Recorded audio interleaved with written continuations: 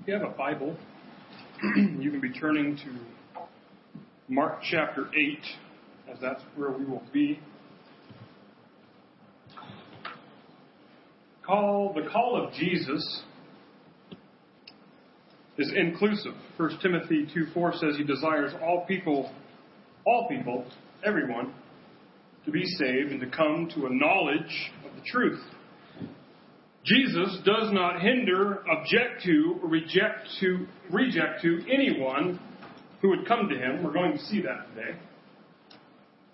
But what we're also going to see is that Jesus is entirely exclusive in his calling. I've likened to what one comedian has said. He says, you don't clean yourself up to take a bath. And so while all dirty people are invited to the proverbial tub, the hope is all dirty people are going to get cleaned up. So the call of Jesus, as inclusive as it is, has very exclusive implications. We're going to see that a little bit painfully today. With that being said, let me bring you up to the context of our passage before we read it. We're just going to read 4 verses today. Where we found ourselves last week is that Jesus and his disciples really had an exchange where all the proverbial cards were put out on the table. Jesus asked his disciples, "Who do you think I am?" And they responded correctly that Jesus is none other than the Messiah, the Christ, the long prophesied about awaited King of the Jews. However, their view of what the King is and how he should be differed greatly than what Jesus revealed in Mark 8:31 through 33. And that is, Jesus is to be betrayed, rejected, handed over to death by none other than the religious leaders over them of their day. Peter sought to rebuke Jesus, but in turn, Jesus rebuked Peter. And where we find ourselves is really kind of a continuation or elaboration on Jesus' words to Peter, and that is, Peter has had his mind on the things of man and not on the things of God. So stand with me, follow along, just 4 verses today. We're starting in Mark 8:34.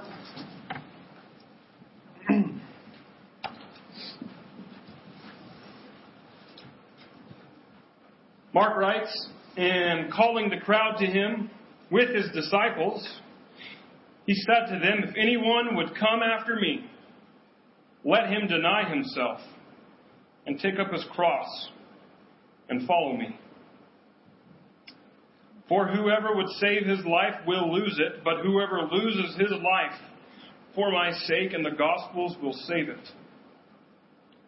For what does it profit a man to gain the whole world and forfeit his soul? For what can a man give in return for his soul?'" Let's pray. Heavenly Father, I come before you unworthy to preach these words, because this is a lifelong process that I fail at miserably at times. That's why I need your Holy Spirit to preach these words. Father, many of us are going to want to object to these words. We're going to want to reject your voice. We're going to want to walk away embarrassed, ashamed, or angry at these words. Would you break our hearts? Would you soften our hearts? Would you speak to us? Would we accept conviction? And by your grace and your Holy Spirit alone, would we repent and become more like you? That's my heart's desire. I can't speak for any other hearts here today. Say what you would please. I pray these things in Jesus' name. Amen. You may be seated.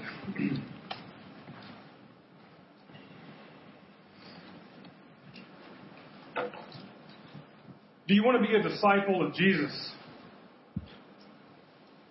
You're sitting in Woodland Friends Church.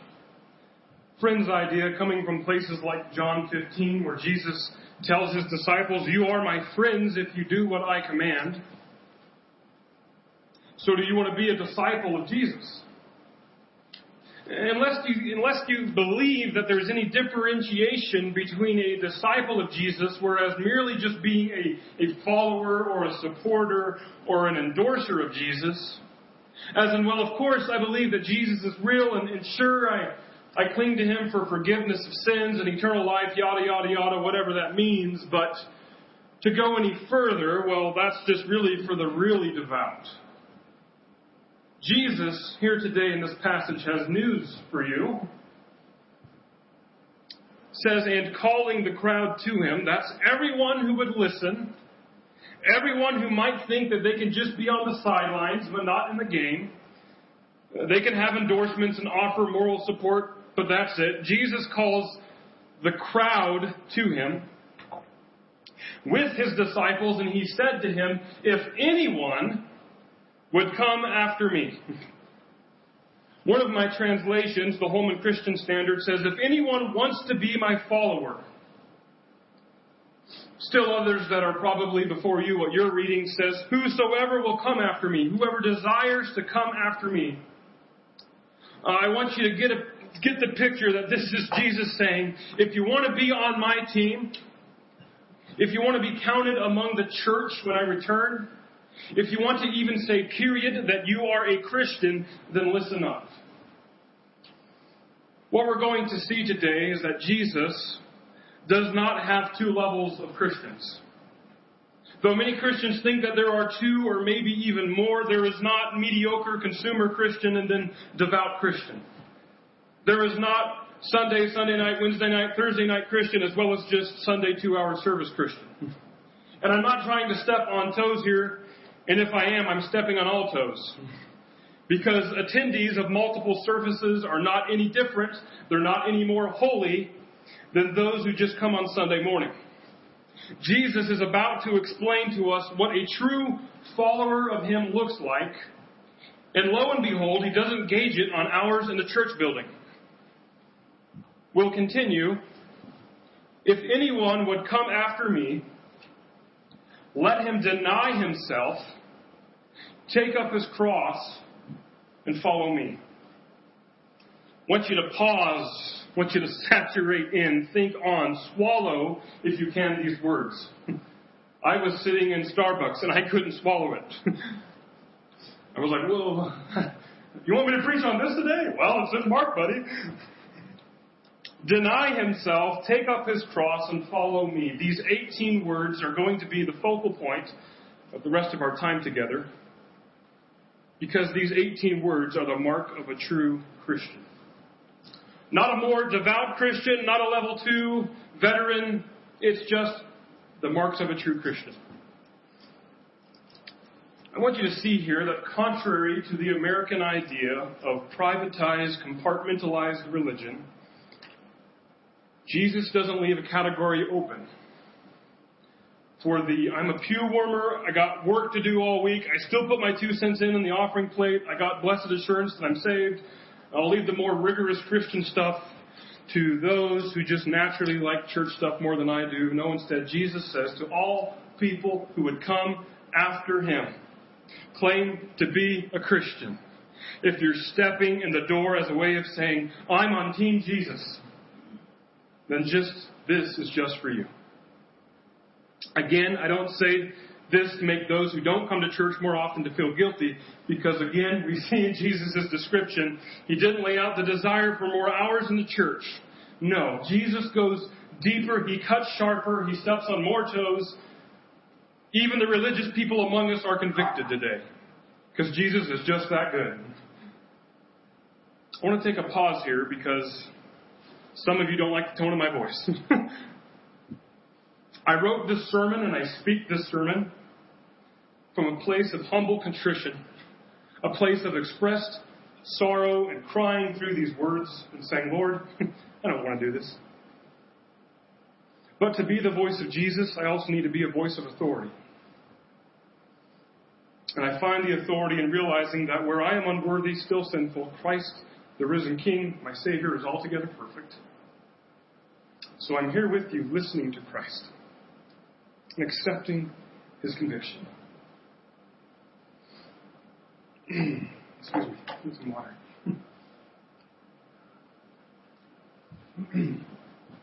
Three things Jesus says that all Christians are to be. We're supposed to deny ourselves. We're supposed to pick up our cross. And we need to, as Jesus calls all disciples at the beginning of the book of Mark, we need to follow him. That is our framework. Firstly, we need to deny ourselves. Denying self means to let go of personal determination. We live in a culture that, in stark contrast, the polar opposite of this truth, of the beckoning of our Lord and Teacher to deny oneself, we live in a culture that produces and consumes, that takes pride in personal choice and opinion and self-actualization, not self-denial. I want you to see, though, that Jesus doesn't call people to self-denial senselessly. Right? I don't want us to walk away saying, well, Jesus says to deny myself, so I'll just starve and I won't enjoy anything because I need to deny at all times what I want. That is not what Jesus is saying. Many Christians trip over this passage and think that holiness, that discipleship is just found in these weird, obscure, abstract things such as pointless self-mutilation, self-starvation, reasonless law-keeping, kind of a be miserable for Jesus mentality. We're going to discover in a few moments that this call to self-denial, while it seems very illogical, it is the most satisfying thing a human can do. The denial of self that Jesus is talking about here is really fleshed out in verses 35 through 37. So let's go there first, and then we're going to return to the latter two things. Since Jesus elaborates mostly on denial of self, though, that's going to be the majority of our time today. Verses 35 through 37 says, "For whoever would save his life will lose it. But whoever loses his life for my sake and the gospel's will save it. For what does it profit a man to gain the whole world and forfeit his soul? For what can a man give in return for his soul?" There are 4 instances of the same Greek word in these 3 verses. However, interestingly enough, the ESV records it as 2 different words. So does the King James, the New King James. So the words life and soul are in actuality the same Greek word in all 4 instances. In some instances throughout the Bible, it can simply mean a physical existence. However, it takes on more concrete, at the same time, very abstract meaning. It can mean personhood, it can mean being, it can mean soul, the life force, and the idea that is not limited to boundaries of time and space. See, you and I are creatures with living souls. We don't just occupy time on the calendar, we don't just occupy space in the world. Trees outside, they come and go, they occupy years on the calendar and space in the earth, but they do not have the same sort of importance, significance, lasting memory, and spiritual effect as people do. I wrote this sermon while Christy, my wife, was in Cottonwood, though she was at the occupied space in Cottonwood, in a duration from Tuesday to Saturday, there was something more profound, something more spiritual, something more real that exists in the relationship between her and I. To where it wasn't just a scientific absence that disrupted my chemical makeup. But there was something deeper going on. Just like we might observe animals, like Rocket really likes playing with Julie's dogs. Rocket, I'm sorry, does not miss them. He gets happy when he sees them, but there's no, nudging me, let's go over to Julie's house.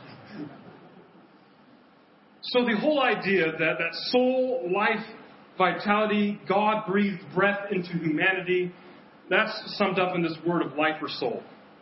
I want to visually dissect this verse 35. And it says, "For whoever would save his life, his soul, his being, will lose it. And whoever loses his life or his soul, being, for my sake and the gospel's, will save it."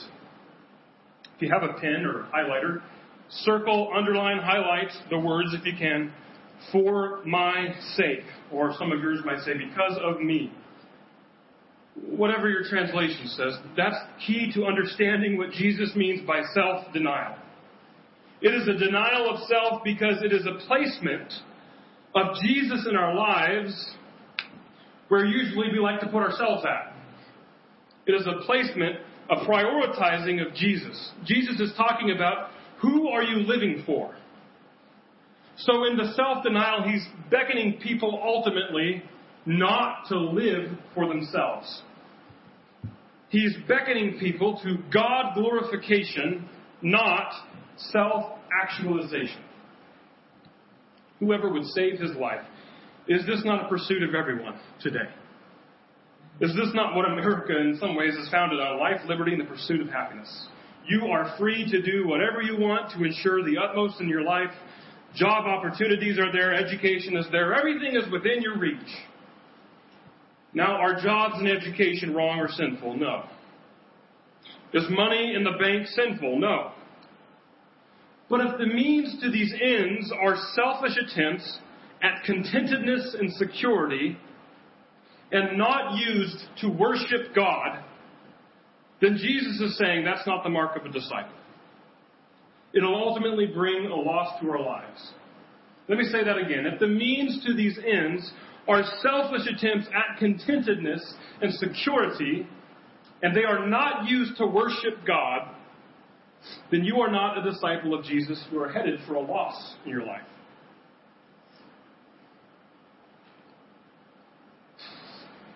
You are not to look out for your own contentedness and security. God's got that covered. And though his idea of comfort, his idea of solace and peace and satisfaction may differ from your idea, I'll just state the obvious and say that God's idea is probably right, yours is probably wrong.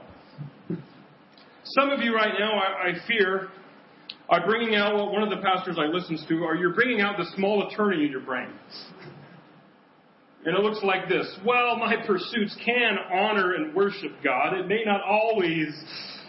Well, the self-denial thing, like you said, it's not a miserable for Jesus attitude, so I can probably still, and you're just building this case.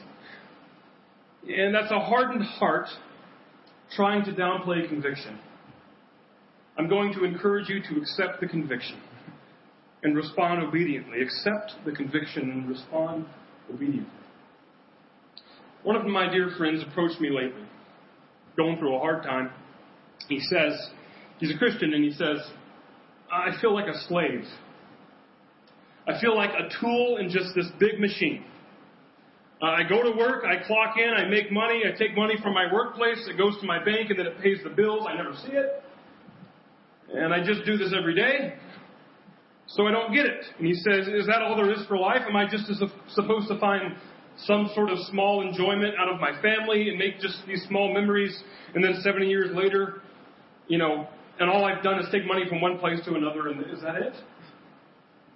Reminded me of what Solomon said in Ecclesiastes, who basically says the same thing. In Ecclesiastes 1, he says, what does man gain by all the toil at what he toils under the sun?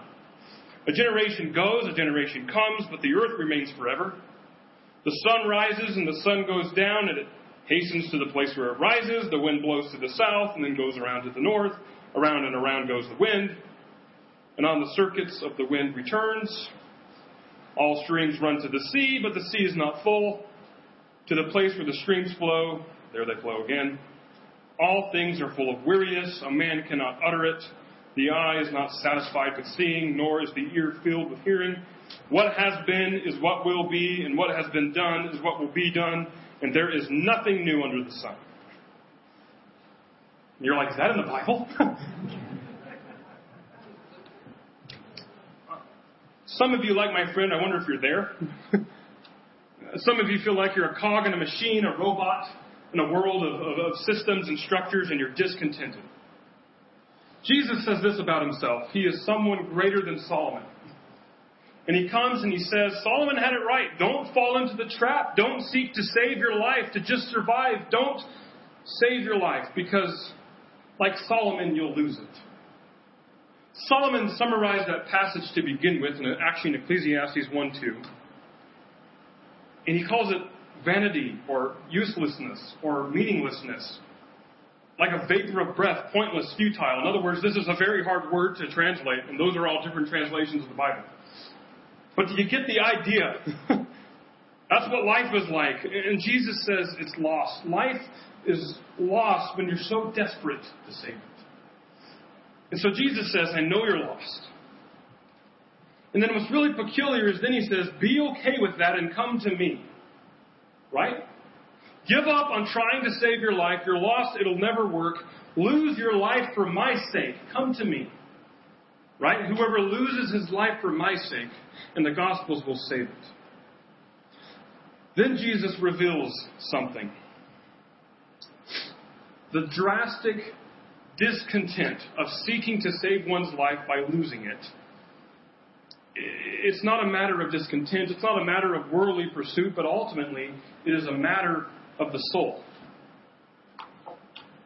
Again, that word for life, the losing and gaining of life, it's the same word as soul in verses 36 and 37. For what does it profit a man to gain the whole world and forfeit his soul? For what can a man give in return for his soul?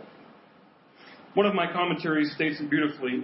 He says, it takes the word of Jesus to teach the infinite worth of the human soul. And he alone is sufficient to preserve it. What does it profit a man to gain the whole world and forfeit his soul? That line right there, I don't know if you noticed, but it's like the plot line of every good movie we like. Is it not? The movie of the rich, grumpy man who, after a series of incidents, finds out that his power, prestige, and riches just don't satisfy him. And then where most movies and stories go after that is wrong, because usually it doesn't go to Jesus, but it goes to something that might ultimately satisfy. It's a Wonderful Life, A Christmas Carol, the story of George Banks and Mary Poppins. I dare you to pick up a celebrity magazine. Straight from the mouth of a singer, a big hit, and I only know this song because I hear it a lot in the radio at work, so I don't listen to Britney Spears. But this is what she says in her chorus. Isn't she lovely, this Hollywood girl? And they say she's so lucky, she's a star, but she cries in her lonely heart thinking, if there's nothing missing in my life, then why did these tears come at night? The point being is that there's this myth out there that satisfaction, that fulfillment, comes from being on top. We live in a world that just ignores spiritual ramifications, and instead it seeks physical and material things. And Jesus is saying, you think it's a matter of saving life, security, stability, comfort. But Jesus, the creator of God in the flesh, who knows us inside and out, is saying it's not a physical life matter, it's a soul matter. You and I might think we're looking for some sort of ultimate peace and satisfaction.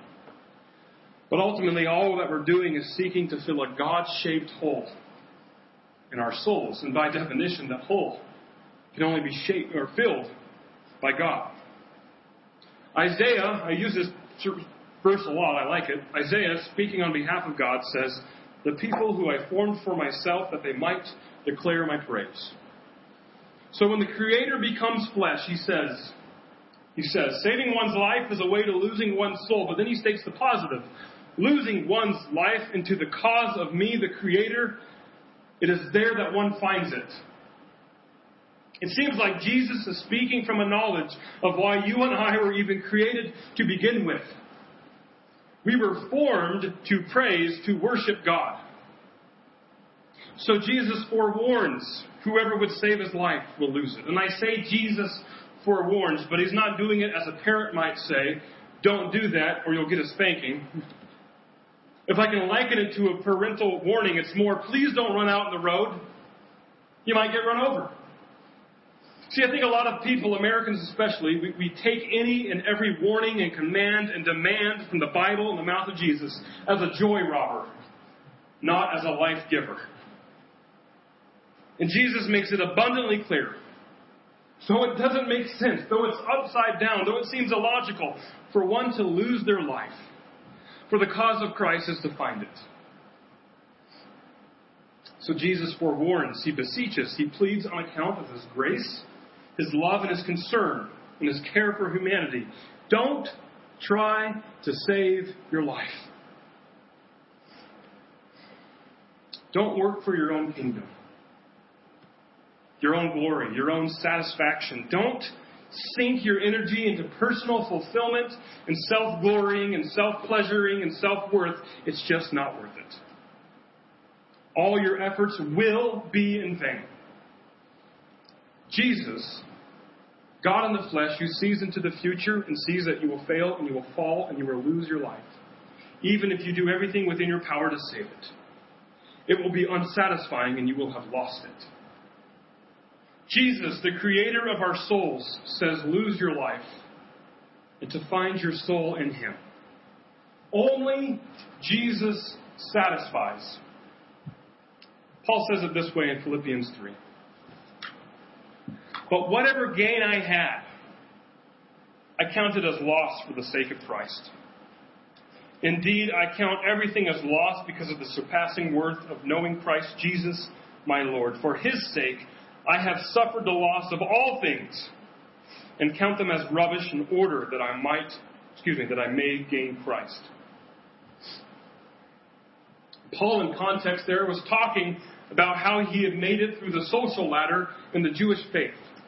He was a top dog, a Pharisee. He had prestige, power, influence. He held fear over Christians because he was persecuting them. But he counted all of his worth as a loss for the sake of Christ. And in fact, verse 8, he says that he counts everything as loss because he finds, quote, surpassing worth in knowing Christ Jesus. To be a disciple, to follow after Jesus, do you know the surpassing worth in Christ Jesus? Second thing we need to do, according to verse 34, Jesus says we need to pick up our cross, ultimately to follow him.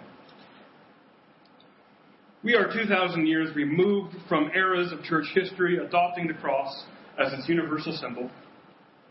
It's become a symbol of peace, a symbol of wholesomeness, a symbol where upon the road drivers might look and think hospital, community service, hopefully nice people, sometimes very bad, judgmental people, but you get the idea. In other words, though we know the implications that Jesus is stating here, we might be quick to filter the idea of the cross through our modern lenses. See, the cross for Jesus' hearers did not provoke images of church services, peace, welfare, or wholesomeness.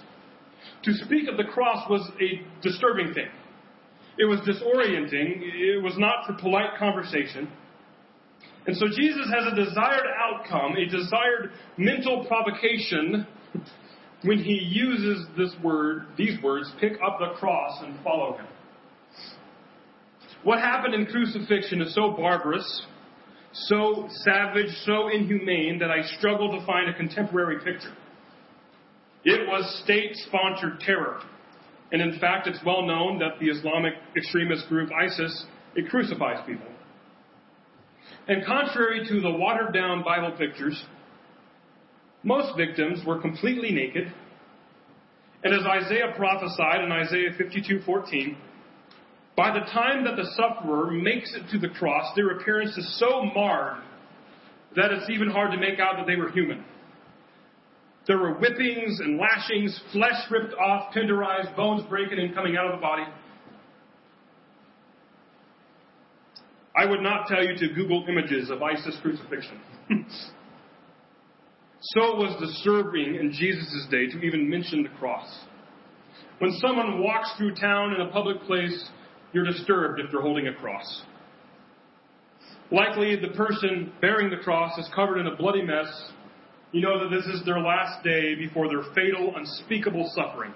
Their, quote, excruciating, which comes from the same word to describe crucifixion. It was invented to describe the pain at crucifixion, excruciating. So with this pain is cruelty, suffering, dehumanization, and shame. And Jesus states that disciples of him are to deny themselves and pick up their cross. For Jesus and many of his followers listening, this is a prophetic word that many would pick up a literal cross and be crucified. For many Christians today suffering at the hands of people like ISIS, this is a literal response of discipleship. But in one way or another, you and I are to pick up the social stigma of the cross. If I weren't so convicted being a Christian, there might be a little less cruelty, might be a little less suffering, a little less shame given to me. Because being a Christian in today's secular culture has a social stigma that it brings. Social cruelty, social shame. And I do not say this in any way to dismiss the true physical pain of literal physical suffering at Christians in the hands of terrorists.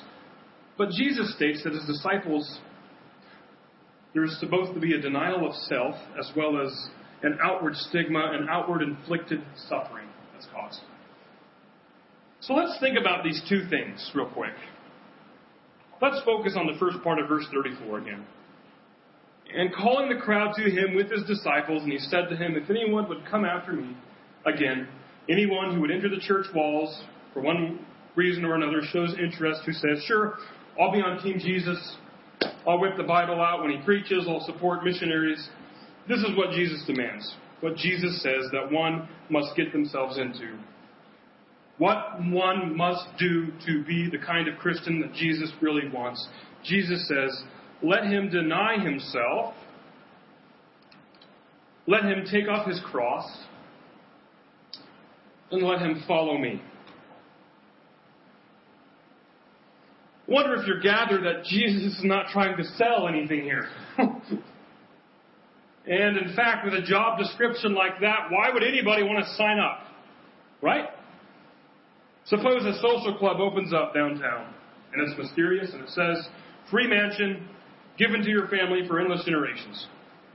What? I'll take one. You go down there and you say, I want this mansion, what do I need to do? And then it says, deny yourself. You can have this mansion, just don't spend the rest of your life trying to live a comfortable life. And uphold the beliefs and the statutes that this social club, even if it brings you a little shame, a little social stigma, and do what we tell you, we might say, well, that's a lot of fine print. I can live without the mansion. So what is Jesus doing here? Jesus is not operating as an American church would. Let me just share from you a few website slogans and sayings from churches that, from a brief study, I think, for the most part, seems to be biblically based in sharing the Word of God, perhaps in their Sunday mornings. But to bring people in, here's what some people say. Come as you are, but don't stay there. Leave inspired and encouraged to live a beautiful life. We offer a casual, warm atmosphere, uplifting music, and inspiring, relevant sermons. Join us. Also bring the kids. They will learn about Jesus and have fun in a safe, welcoming environment. One church says it this way, that they have a mission to inspire people to live for Jesus. And their core values are to never hold back, live life together, believe the best in others, honor yesterday, and inspire tomorrow. Those are just two churches. I could be here all day. I dare you to just look at a church sign next time you drive by it and compare. The point being is that we live in such a society devoted to the idea of selling the gospel. Meanwhile, Jesus says, if you want to follow me, deny yourself, pick up your cross, and follow me. Any reader of the book of Mark, any familiarity with Jesus this far might recall, especially in the first chapters, the calling of people like Peter, Andrew, James, John, Levi, were admonitions to follow him. This word follow comes from the same words for alpha or one and then road. It means in the same way with, to accompany, and it's more than just to follow me from my house to the store. It really means to become a disciple, to imitate, to learn, to be on the one and the same road with someone else. It's a soul kind of union. And that's the key. That's the kicker. The point of following Jesus, it is a soul union. It goes to that idea again of losing one's life, one's soul to find it. And when it comes to our souls, we need to lose it for the sake of Christ. In other words, we need to entrust it to Jesus, deny ourselves, and instead entrust it to the Creator who made us. Why? Because He made it to begin with. Because we were made to worship Him. Because the God-shaped hole will not be filled except with God. I tell you how I know the Bible is true and what Jesus says is true. Because if a religion was being made up and if a bunch of people wanted to write gospel accounts of Jesus, with their imaginations and not with reality, and then try to sell it to people. Vast amounts of skeptics believe that the gospel accounts were just fabrications. By the way, this declaration of what discipleship looks like is in all 4 gospel accounts. That's on your outline.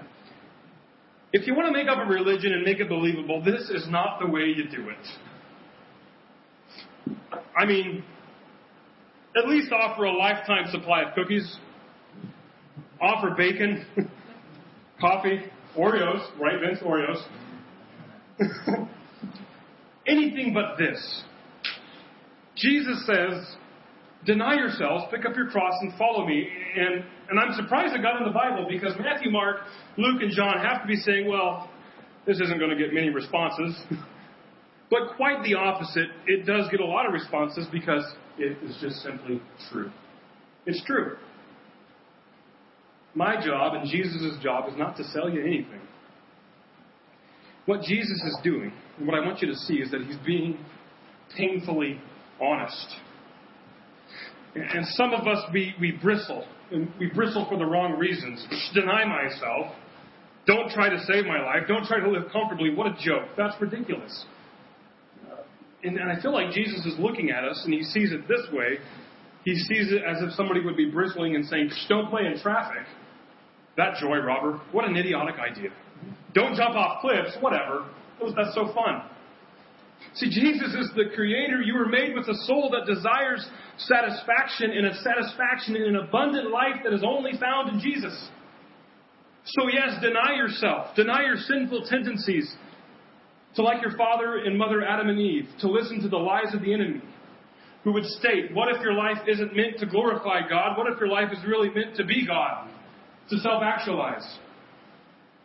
Friends, do you want to be disciples? His invitation on the outside looks like an invitation to self-misery. Denial of self, burdening of the cross. But friends, I hope you see the deeper truth. Like with Paul, there is a surpassing worth that comes in knowing Jesus. As Jesus says, there is a life abundant.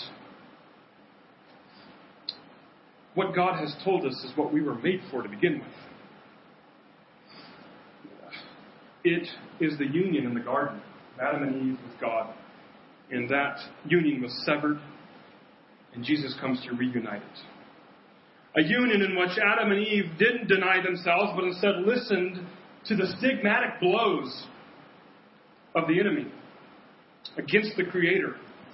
And they followed the serpent to sever the union. And so it only makes sense that a Creator would say, if you want to untangle the mess that is in this world, you need to deny yourself, unlike your first parents. You need to pick up the cross and bear the stigma that the enemy would burden you with and follow me, because only Jesus satisfies the soul. So I'm not selling you anything. I'm urging you. I'm imploring you. I'm begging you, follow Jesus. I'm telling you, though I know it's hard, but it's true. It's worth it. It's what you were made for. Only He satisfies. Nothing else will do. There is no mediocre sideline disciple that will in any way find any satisfaction. The satisfaction that Jesus offers. As illogical as it is, as upside down as it is, deny yourself, pick up your cross, and follow Jesus. I'm going to pray, and you're going to have a chance to respond. Let's pray.